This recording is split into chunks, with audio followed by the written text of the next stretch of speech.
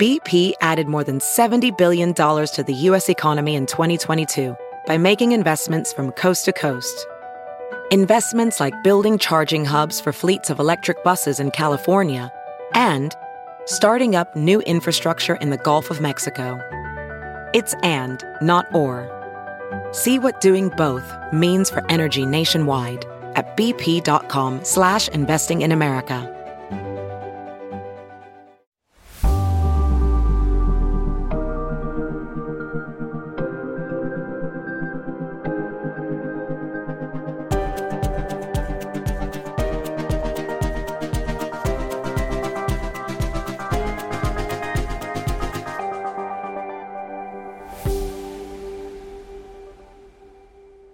Hi, and welcome to Belaboring the Point. I'm your host, Kate Riga. Today, I'm here with TPM's own Josh Marshall. We just wrapped up a conversation with Professor Heather Cox Richardson about the state of America, how we got here, some of the historical roots. And I thought the conversation, much like her book, was so fascinating. What do you think, Josh? Yeah, no, I both. I thought, we initially we were scheduled to just talk for a half hour, but we ended up doing, I think a touch shorter than an hour. But there was just so much to talk about, and her book is, a lot of it is history, but it is very much about explaining the current moment in our history. And it's very elucidating. And as I think you mentioned at one point towards the end of the conversation, ended up being more kind of uplifting than maybe we thought it would,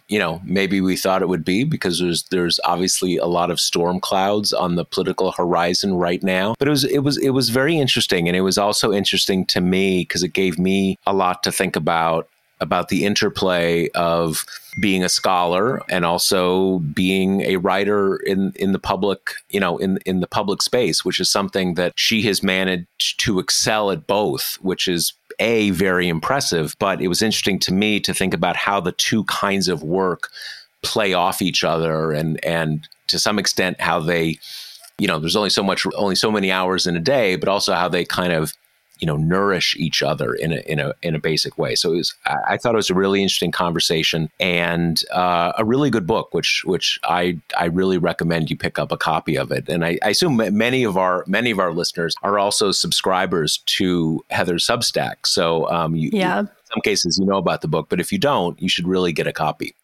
The narrative thread that I was really glad we got to get into was, it's this fundamental question of, Trump isn't new. He's just a symptom of this decay that we've had for a long time. And I was really glad that we got into that both from the perspective of like way back in kind of American history, and then also the pieces that have led directly to our environment today, which is, in the mid 80s, how Republicans kind of realized that their ideas were very unpopular and then developed the different mechanisms to entrench minority rule no matter what, and then how that's a direct line to the 2010 gerrymandering projects and Citizen United and all of that. It's just it's so nice to be able to kind of see everything from the 3,000-foot view and see how one thing led to another. And in some weird way, even though it's the thread is tugging back on some of the ugliest periods of American history, I did find it almost comforting, this idea at least, that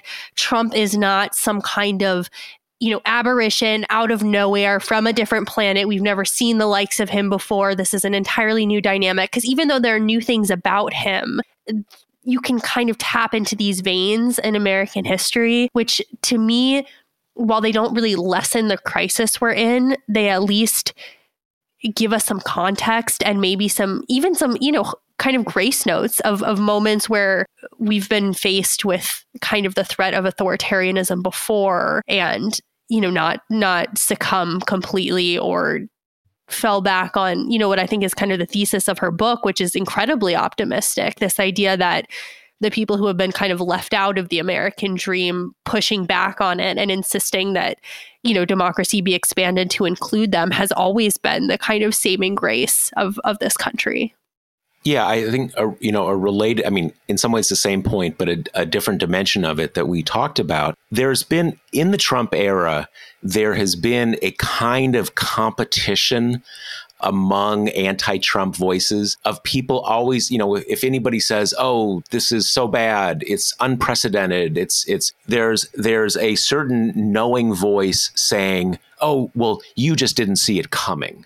It's always been this way, or it's been, you didn't see the early signs. It's been building to this for decades. And there's a lot of truth in both of those things. But if you really play that out, if it's this kind of unidirectional path leading to this moment, well, that is both, I think, inaccurate historically. It shortchanges the highly contingent nature of history and the fact that we don't know what happens next. It's kind of bad history, and it's also not a very optimistic outlook, right? And so I think on both of those counts, Heather's good at noting those roots, explaining how we got here without being deterministic or fatalistic about where we go next. Exactly. Okay, so here's our conversation with Heather Cox Richardson. I hope you enjoy it.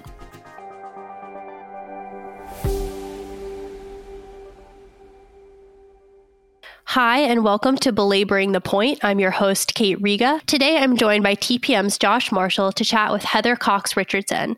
Heather is a professor of history at Boston College. She's written about the Civil War, Reconstruction, the Gilded Age, and the American West in award-winning books whose subjects stretch from the European settlement of the North American continent to the history of the Republican Party through the Trump administration. Her most recent book, out now, is called Democracy Awakening: Notes on the State of America.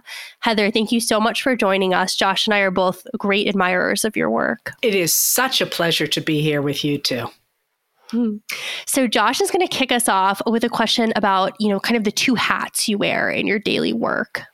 So, we were alluding to this a little before we started recording. When I was in graduate school and, kind of graduate school to be a historian, what you have made your career in, when I was doing that, I kind of figured out, I don't know, halfway through that I wanted to also be a public writer in some sense, a journalist. And as I was struggling to figure out what to do with my life, what to do with my professional life, I had a point when it kind of occurred to me, at least about myself, that if I tried to do both, I would be sort of half-assed at both and not give myself a shot at really being good at either one. Now, you are sort of shaming me by doing that, right? You have a distinguished career as an historian, and you are an incredibly successful public writer. So I want to ask you, how has that worked? And has the time you now devote to being a public writer, has that pulled away time from your scholarship?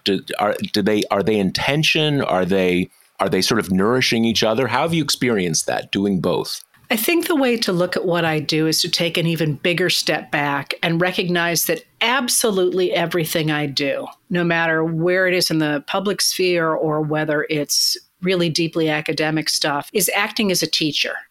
So that's the first line right there. So I never think of myself as a journalist. I think of myself as a historian, with the difference being that, as you know, journalists tell you what happened, and historians study how and why societies change. So we are deeply rooted in theory, of course, but we also have strong ideas about what creates change in society. So when I write about the modern world, what I am trying to do is teach. Literally say, okay, here's what the Ways and Means Committee does, and this is why it's important. Or here's what's happening in Ukraine right now, and here's why it's important.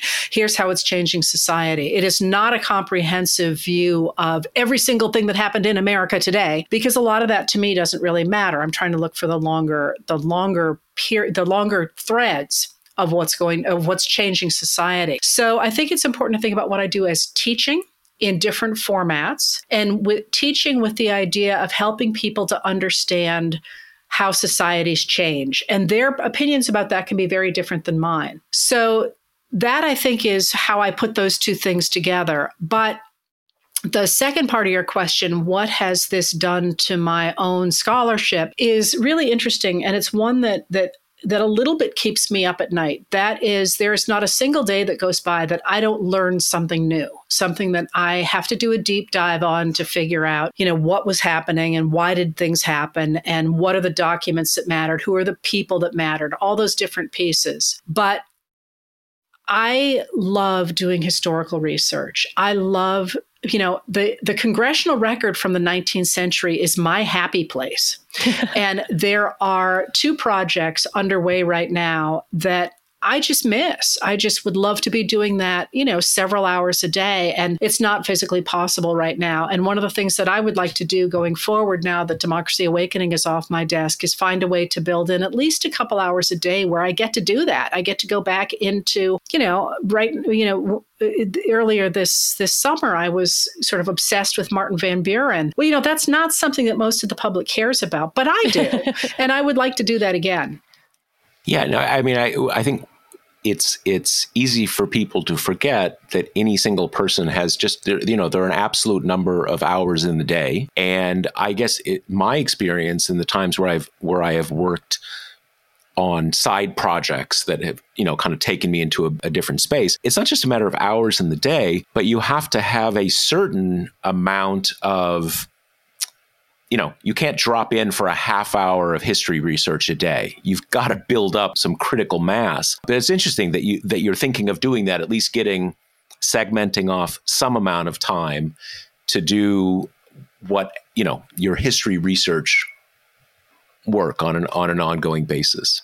Well, yeah, that's what I'm really good at. And that's what I really love to do. And, it's funny because until the last several years, I think if you looked at my reputation, what people would say more than anything is that I was really, really, really good at research. And well, I think that really pays off in the Letters from an American, where I know where to look. And I'm always a little bit surprised when people say to me, where did you find this? Because to me, it is such second nature to know where to go and to know how to dig down and to know what to trust. After all these years, I've been at it, of course, for a very long time. That pays off, I think, with Letters from an American, but it also seems a little bit of a loss to take somebody who does have that skill set and say, you can't really do what you're best at any longer. And I hope that will come back. I mean, if the day will come when we won't need these letters any longer, and I will ride off into the sunset, and I will ride off into the sunset straight to the congressional record from the 19th century and eat M&Ms secretly. If librarians are listening, I would never, ever, ever do that in a library and read all those documents again. So I want to jump into your book a little bit because I've been really fixated on this idea that you opened my eyes to, that speed is a kind of a critical part of the strong man's achievement. This idea that if you do things really quickly, people don't really have time to take stock of everything that's going on. And then reading your book and remembering how fast things happened after Trump was elected, like that the Muslim ban was weeks after inauguration. Can you kind of talk about that dynamic and where we are now in a really fast to slowing down period? Did Biden's election kind of interrupt that fast clip momentum?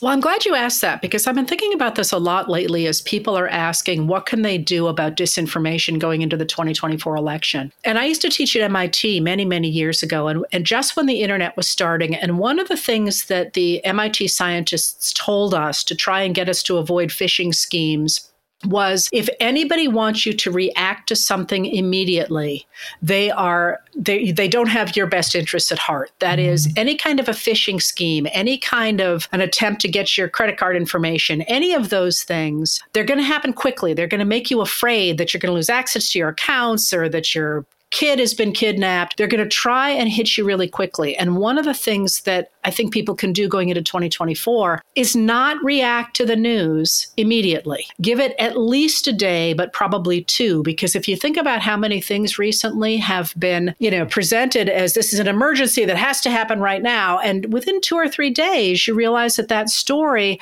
was not what it appeared to be. And, I don't know if what your timing is for dropping this, but Josh's piece 2 days ago, I think, about what happened to the university presidents in Congress, where you backed off and said, now, wait a minute here. Let's look at the longer clip. Let's look at what Stefanik was really up to when she dropped the clips the way she did. That would have been a very good thing for people to take a deep breath before they jumped into that story the way they did. So I think in the short term, it's worth thinking about and always being aware of the fact that bad actors want your attention quickly, and they want you to make quick decisions, because quick decisions in the political realm are often bad ones. But you're referring to something that's a little bit larger, and that was that as soon as the former President Donald Trump took office in January of 2021, his Steves, as he called them, Steve Bannon and Steve Miller, pushed through that travel ban. And the travel ban I maintained at the time was in a post I wrote, this before the Letters from an American, about shock events, which is really interesting because people thought I got that from Naomi Klein's work, but it was actually from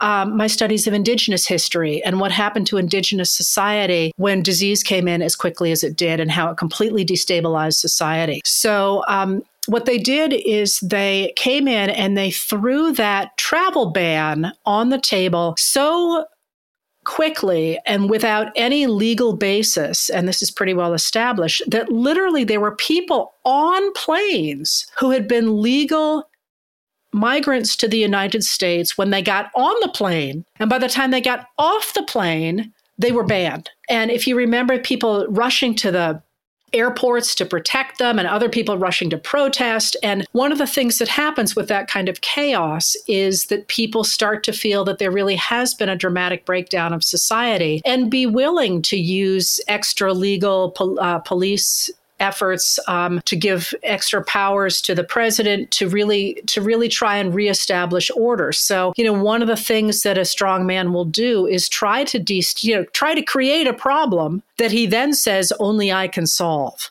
Right. And it strikes me as you were talking that our kind of current media landscape is perfectly set up for these rapid fire heaping up effects of these kind of chaotic stories that make it feel like we are in a time of crisis, and that seem to take away that time you're talking about to kind of re-examine the story and make sure that the first cut is the right cut, because by that time we're on to the next thing, right? Well, I'd be interested in what you have to say about this, because one of the things that I think feeds this in the United States right now is the media's eagerness to both to have scoops, but also to cover Trump and what Trump is doing. Because one of the things that always jumps out to me is the difference between those in the Trump camp who are really trying to shock us and those in the Biden camp and the Democrats who are actually making incremental steps that move society forward. But you know what? It's really not that interesting to read about how the Biden administration, for example, is trying to break up monopolies. It's not, it's not a page turner, and it doesn't get even aside from any kind of politics behind how a reporter might be leaning in an election or thinking about presenting politics, just in terms of getting people to react, really hard to say, hey, look, we filed a lawsuit, as opposed to being like, we're going to deport 10 million people. Totally. And I think, that's kind of why we had this golden era of, tons of subscriptions to media companies and a really, intensive time of really good investigative journalism during the Trump campaign. But part of that was predicated by the idea that people were panicked and that it did feel like you had to be watching all the time, or else, he'd start a war overnight and you wouldn't be aware of what was going on. And I think that, combined with what you're talking about of this scoop infrastructure, the getting clicks infrastructure, the getting eyeballs on your stories to create revenue streams infrastructure of the media, does create these incentives where novelty is king, novelty and shock value and exciting headlines that get people to click on them. And I think you're completely right. It drives me crazy whenever people kind of say like, well, the Biden administration doesn't talk about their achievements enough. And maybe there's an argument to be made, but that completely ignores the asymmetry in our media landscape where you've got kind of the right-wing machine churning out the Trump-friendly propaganda all the time. And then what Biden's supposed to kind of rely on CNN to want to tell people about his new high-speed rail investments. Like, people aren't gonna click on that story, So I think the bias towards novelty and negativity are hugely dominant forces. Well, have you found that at Talking Points Memo, though? Because, as I was saying to Josh before we started, TPM was the first web blog I ever read a very long time ago now. I was in on the very, very early days, and where I really became a huge fan was with the U.S. attorney scandal, where, nobody else was paying any attention to the fact that the George W. Bush administration was knocking off U.S. attorneys. And I remember, Josh, this is a very long time ago, I know, and it may have been lost in the ether, but I remember you writing to your readers and saying, if you know anything, let me know, and putting together, based on that crowdsourcing, this blockbuster story. And, frankly, U.S. attorneys are not necessarily clickbait either. Well, I think, one thing I do remember that. And one of the things that gave TPM a sort of an advantage and a lifeblood early on is that our readership in the form of emails gave us access to something that most people now would be familiar with through social media. One of the dimensions of social media, which is to say that in any moment, it is a stream of news coming at you, and you can be overwhelmed by it and be thrown off by it. But if you have a discerning eye, it can be a huge resource.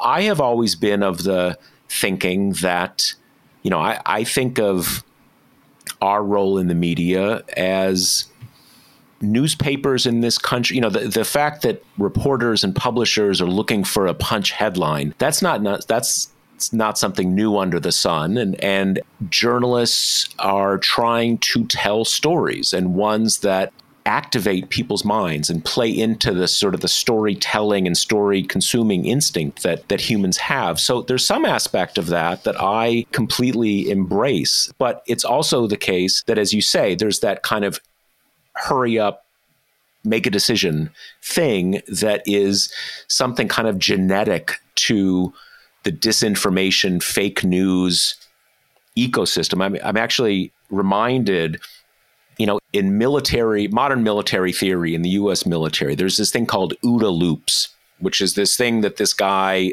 military intellectual 30, 40 years ago came up with. And basically what it is, it's an acronym, blah, blah, blah, blah. But it basically means if your side can move faster so that you are taking new actions when the other side is still in its decision process about its next actions, your actions can disrupt the other guy's decision process before he can act. And that builds on itself. And I think that's some of what Trump has been able to do over the last 7 years. I mean, I saw it first when he was demolishing all the other Republican candidates back in late 2015 and early 2016. And if you looked at it, there's the tweets and there's all this kind of stuff. But what it really was, you had these traditional candidacies. And in a traditional candidacy, when you want to say something or you want to react to something, you get your people together, you agree on a press release, and you put it out. You get your people together and you say you're going to do a press availability, and you do it. But Trump wasn't doing any of that. He was just going on Twitter or calling into newscasts. And while the other side was thinking about the next thing, he's off to the new thing. And you saw that happening, and that was a particular story. But in many ways, we have seen that play out in a million. And you've mentioned how, in a variety of places in your book, fascism is about speed. It's a hurry up political movement, and I'm supposed to be asking a totally different question now, and Kate's going to get mad at me, so I'll jump to that. But I think that's just so basic to this. But there's another important thing that maybe goes to something else you were going to ask. But Senator Joe McCarthy from Wisconsin pioneered this, of course. And, Trump and he had the same advisor, or the same mentor in Trump's case, of Roy Cohn. And the difference between the 1950s and the 2000 teens was that the lawmakers in the Republican Party dealt with McCarthy That is, the press never figured out how to cover McCarthy, because that's exactly what he did. He would go out in front of the microphones and he would make some outrageous claim, and they would feel that they had to cover it because it was an outrageous claim, even though they knew he was lying. And if you read about them, they have these long sort of monologues where they're like, we don't know what to do because we tried not covering him, and then people got mad because we weren't covering him. And, and then, of course, some of the press were bad actors who were actually egging him on and giving him sources and all that. But the lawmakers ultimately said, you are poisoning our system. And they didn't censure him.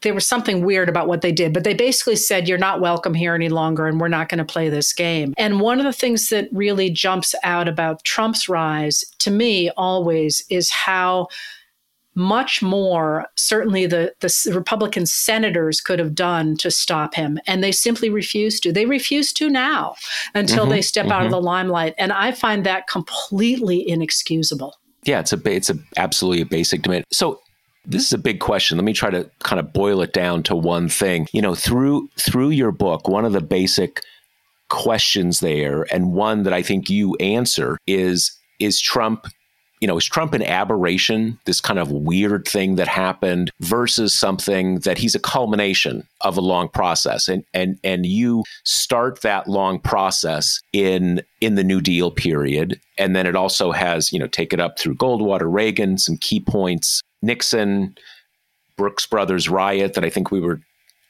can't remember if it came up when we were talking before we went on air. Let me ask you this.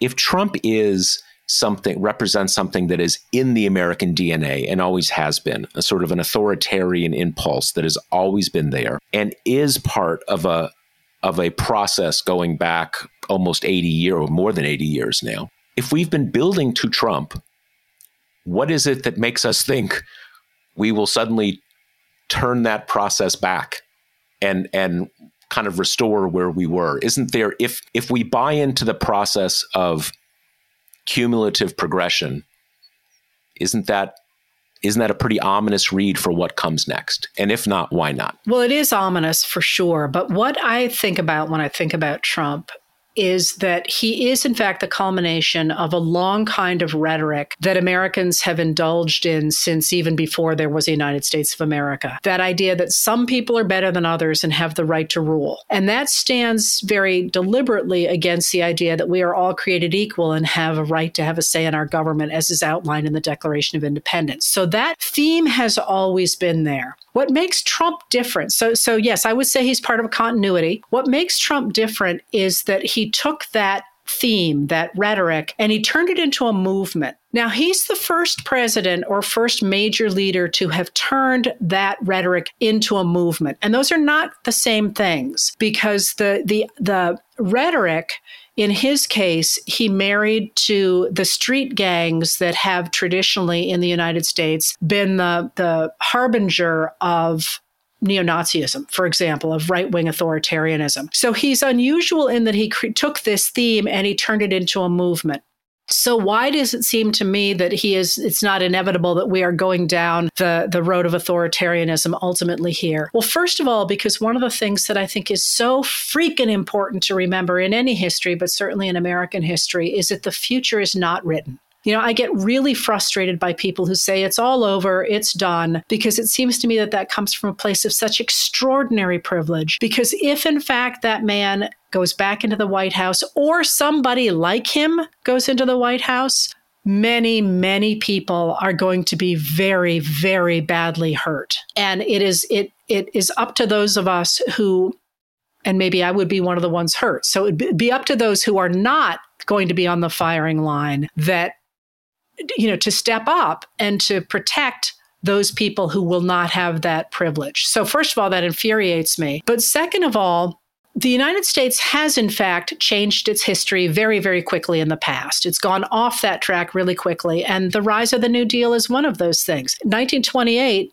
it looked to everybody like the Republican project, as it was illustrated under Herbert Hoover, was there forever, right? That everybody loved it and they'd gotten rid of poverty and America was going to go down this track forever and a day. By 1932, of course, we have FDR, who represents almost exactly the opposite winning the White House and changing all of American history. That was a turn that happened on a dime. So what I would say is that in the United States, when we have had the increasing power of that authoritarian strand until now, largely through rhetoric, although not entirely, certainly we'd have to look at the 1850s as an example of a time when they went at least as far as the far right wing has done in America now. Ordinary Americans wake up and they say, listen, we don't agree with each other about many things, immigration or finance or taxes or internal improvements or civil rights or any of the many things that Americans disagree about. But by God, we can agree that we are not going to become an oligarchy or an authoritarian state. And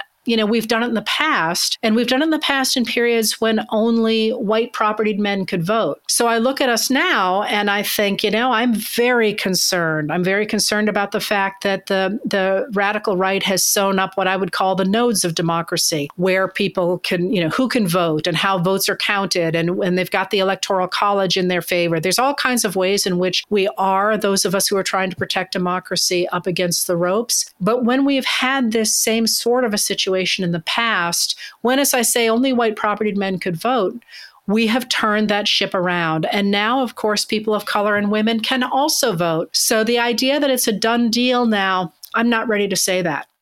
More of this scintillating content after these messages. Back to the show.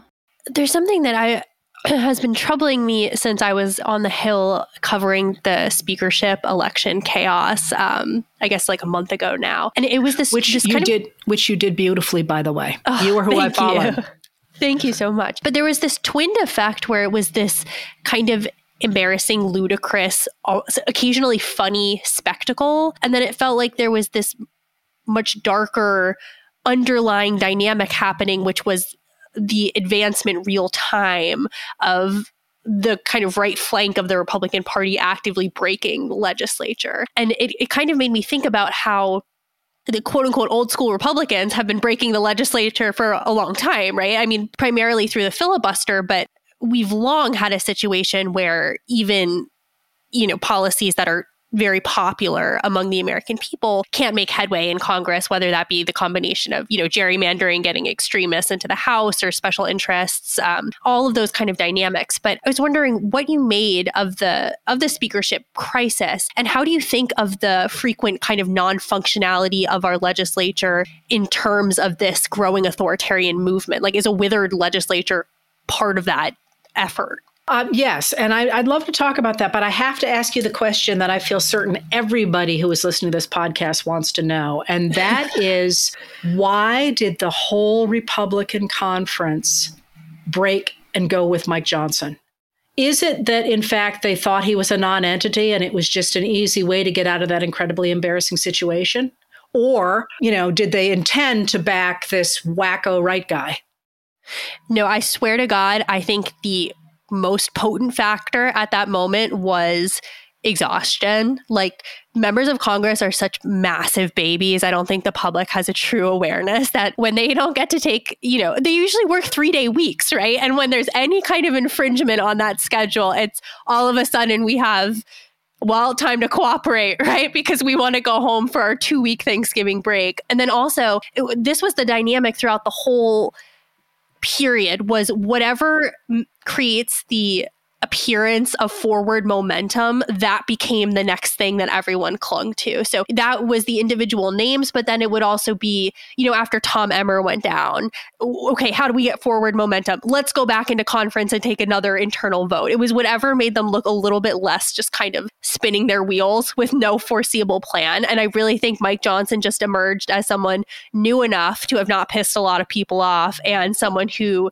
is kind of blandly amicable enough that people were like, well, he's not Jim Jordan, right? Jim Jordan, who was felled by his own assholery. Mike Johnson didn't reach that level. And then, of course, we got what we have now, which is the sheer unvettedness of it all. Did nobody think to at least Google him?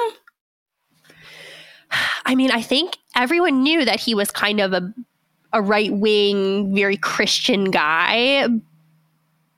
But I don't know that there's a lot of internal realization within Republicans that there are gradations within that, and that some of those gradations would really freak people out as soon as you get him talking about the logistics of the arc, Yeah.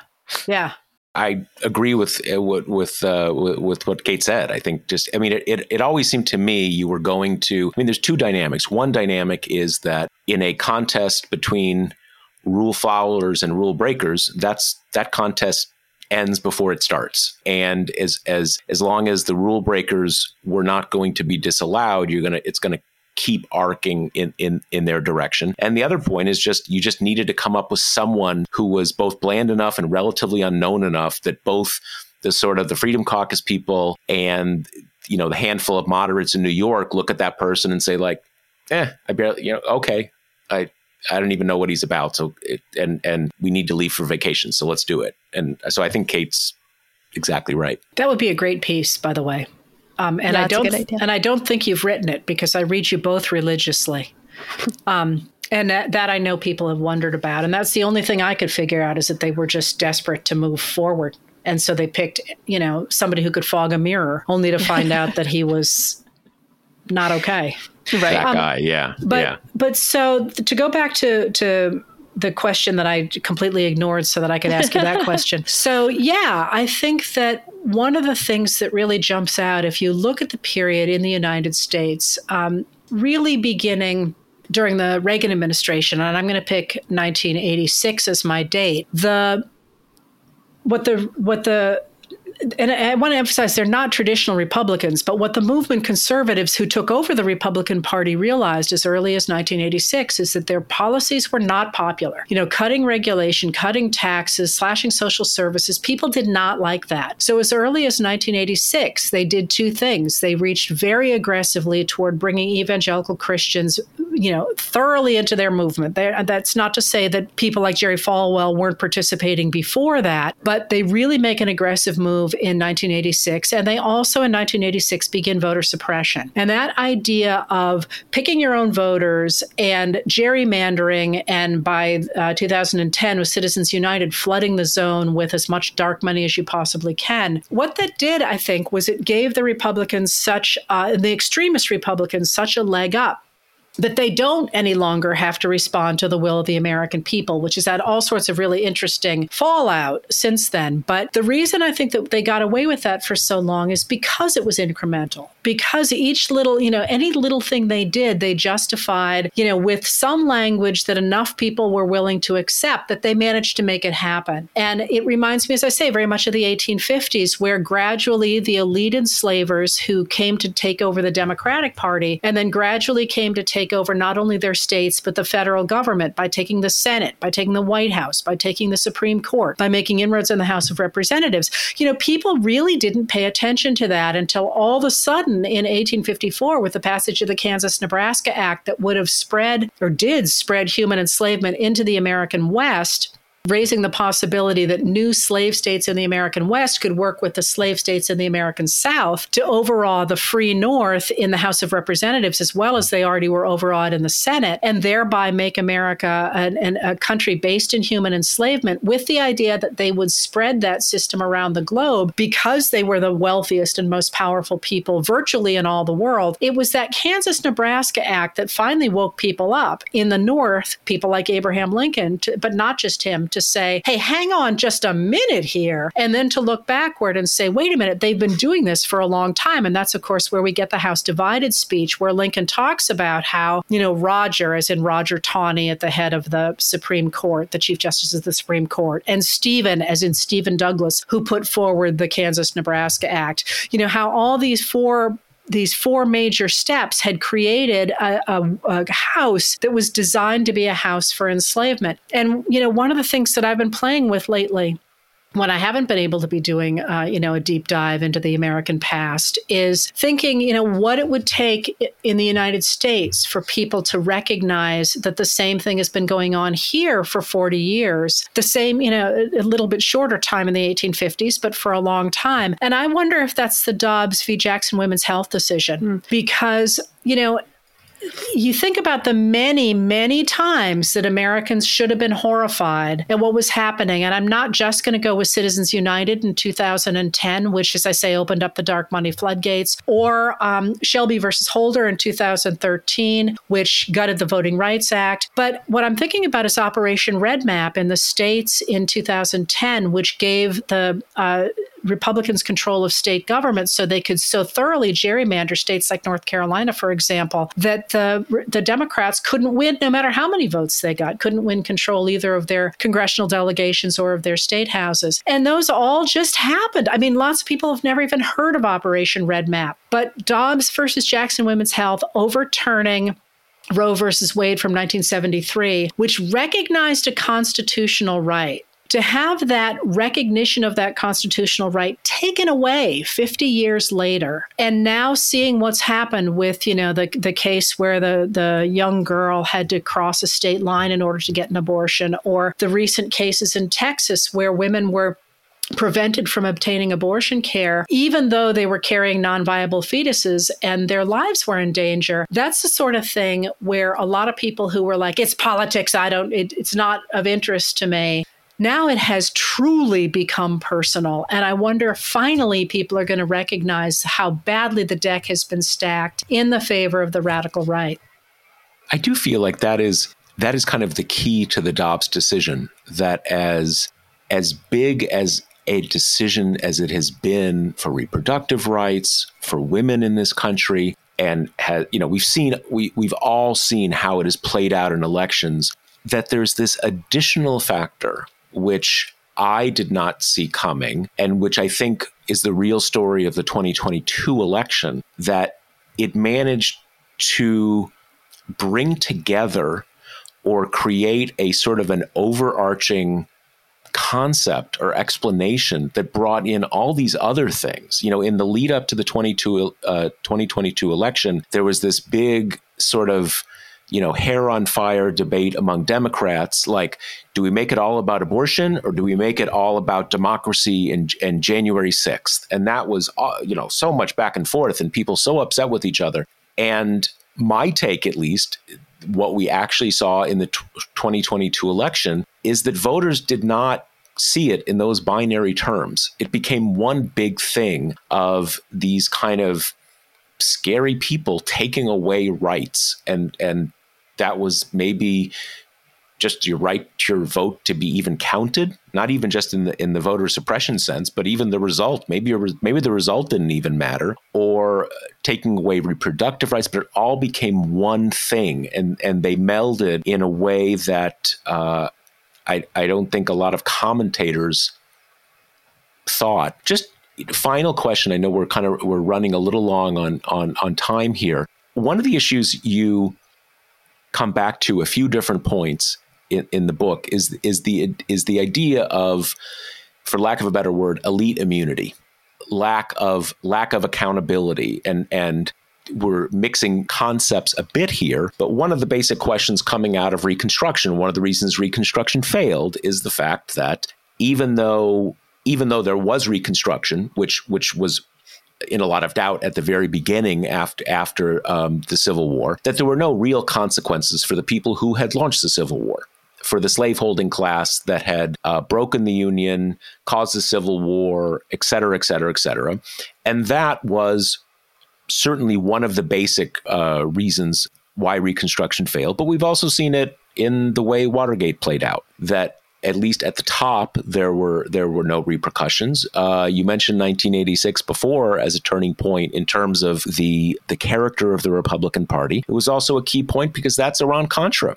And the fact that you had Iran-Contra, probably in large measure because there hadn't been any consequences for Watergate. And now, obviously, we have January 6th. So how does elite immunity play out in our current moment?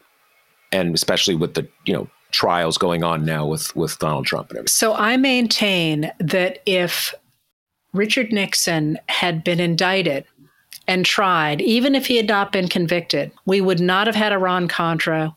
Donald Trump would never have run for president. We certainly would not have had January 6th, because what we did is we established this idea that the president can't be touched, which is antithetical to absolutely everything that the framers of the Constitution set out. But I want to go back to line up why I think that really matters. And first of all, I reject the premise that Reconstruction failed, because it's a very complicated story, and there were many successes in Reconstruction. And I also want to point out what Reconstruction meant to the people at the time.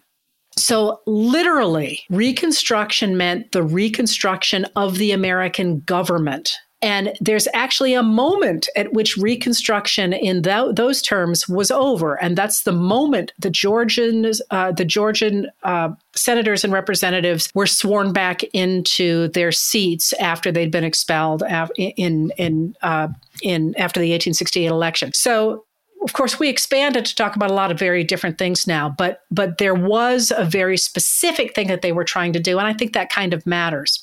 Anyway, the reason that I'm picking on Reconstruction here is that Ulysses S. Grant and the people who supported the kind of approach to the South that he embraced at the end of the war wanted to welcome the South back into the Union. And they truly believed that white Southerners would embrace the same kind of government that the Republicans had constructed during the Civil War. And that was a government that provided educations and that provided access to resources for poor people, whether they were white or black, and that had new national money that enabled the businesses to grow, that, was using the federal government to help ordinary Americans as it had never done before under the elite slaveholders. And they really thought that white Southerners would buy in, that they would like this so much that they were going to simply want to participate in it. And so long as people like Grant said to them, take your sidearms, take your mules, because mules are a really big deal in this period, take your horses home, plant your fields, and come on back. They really thought that they were going to construct a new kind of government. And so they didn't hold people responsible for what they had done, which is to kill, 600,000 people, which is to create 600,000 casualties and cost almost $6 billion over the past 4 years. And one of the things that I always like to point out about this is that, in fact, during Reconstruction and ever since, we have had huge numbers of people who died because of that war. They were just the people who were on the side of the United States of America, that is, Black Americans. And if you think about the fact, if you had made treason odious in those first years after the war, so that people ran away from it. They didn't want to be seen as Confederates. They didn't want to be, have any association with Jefferson Davis or any of the people who might have been tried and probably hanged for their participation in that insurrection, that we would not have seen what we did see. We would not have seen the resurrection of the ideology of the Confederacy. We would not have seen the lionization of the Confederate cause. We would not have seen Confederate statues. We would not have seen the rise of the Confederate battle flag. We would not be where we are today, well over 150 years later, I think. I can't do the math. Well over 100 years later. Take whichever one you want. Well over 100 years later. And in that sense, the idea that it was going to be kinder to be nice to Jefferson Davis and to be nice to the Confederates could not have been more misguided. Over the long course of history, we would have saved so many more lives and made so much more successful in American society if, in fact, in the immediate aftermath of the war, we had held people to the law. And that's why when people try and make the argument now saying, it would be better for the society if Donald Trump were allowed simply to walk away. My answer is absolutely not, because we can't see how any of these things will play out. But what we can see is the incredible importance of holding firm to the rule of law and the idea that we are all equal before the law. And the times that we have refused to honor that principle are the times that have, in fact, poisoned our society more profoundly than virtually any others. So, yeah, I think it really matters that we hold people equally to account before the law.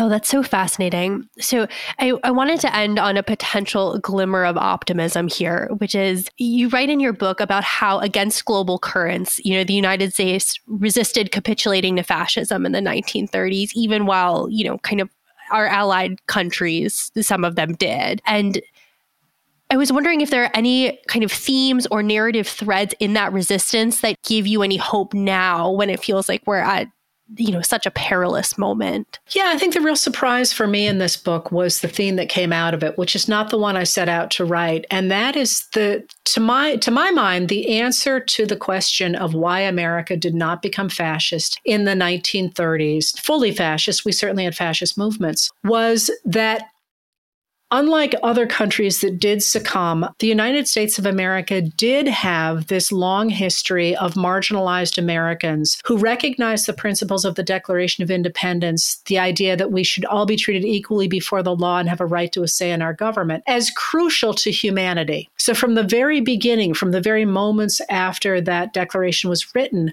marginalized Americans who were excluded from it said, hey, those are great principles. What about me? And because of that, because they consistently kept those principles in front of the United States of America, in front of people saying, hey, this is what this country is supposed to be about. Because of that, it enabled the United States to avoid falling fully into fascism in the 1930s. And that idea that those of us who are excluded in one way or another from the promise of this country continually pushing on that promise, continually saying, hey, wait a minute, you're not living up to your expectations, I think is what has always made the United States have great possibilities, never fulfilling them, of course. That's part of what it means to be a democracy, I think, is it's never finished. But those principles being constantly held up in front of us, I think, give us the potential not only to resurrect American democracy in this moment, but to do what those marginalized peoples have done since the beginning. That is to expand it, to make it ever include more people. And that's, you think about the future, that seems to me to be more than a glimmer of hope. That seems to me to be a beacon. Okay, great. Well, thank you so much for coming on today. This has been such a fascinating conversation. Well, thank you for having me. It's been a real pleasure. Appreciate it. And once again, that was Heather Cox Richardson, author of Democracy Awakening, Notes on the State of America. It's a great book. I learned a lot. I would really recommend it. Belaboring the Point with Kate Riga is a TPM podcast. The show is hosted by me, reporter Kate Riga. The show is produced by the excellent Jackie Wilhelm. Thanks to our good friend, Why Not Jansfeld, for our podcast theme song. And thanks to our TPM members who make this possible. Rate and review the show on Apple Podcast and subscribe wherever you listen.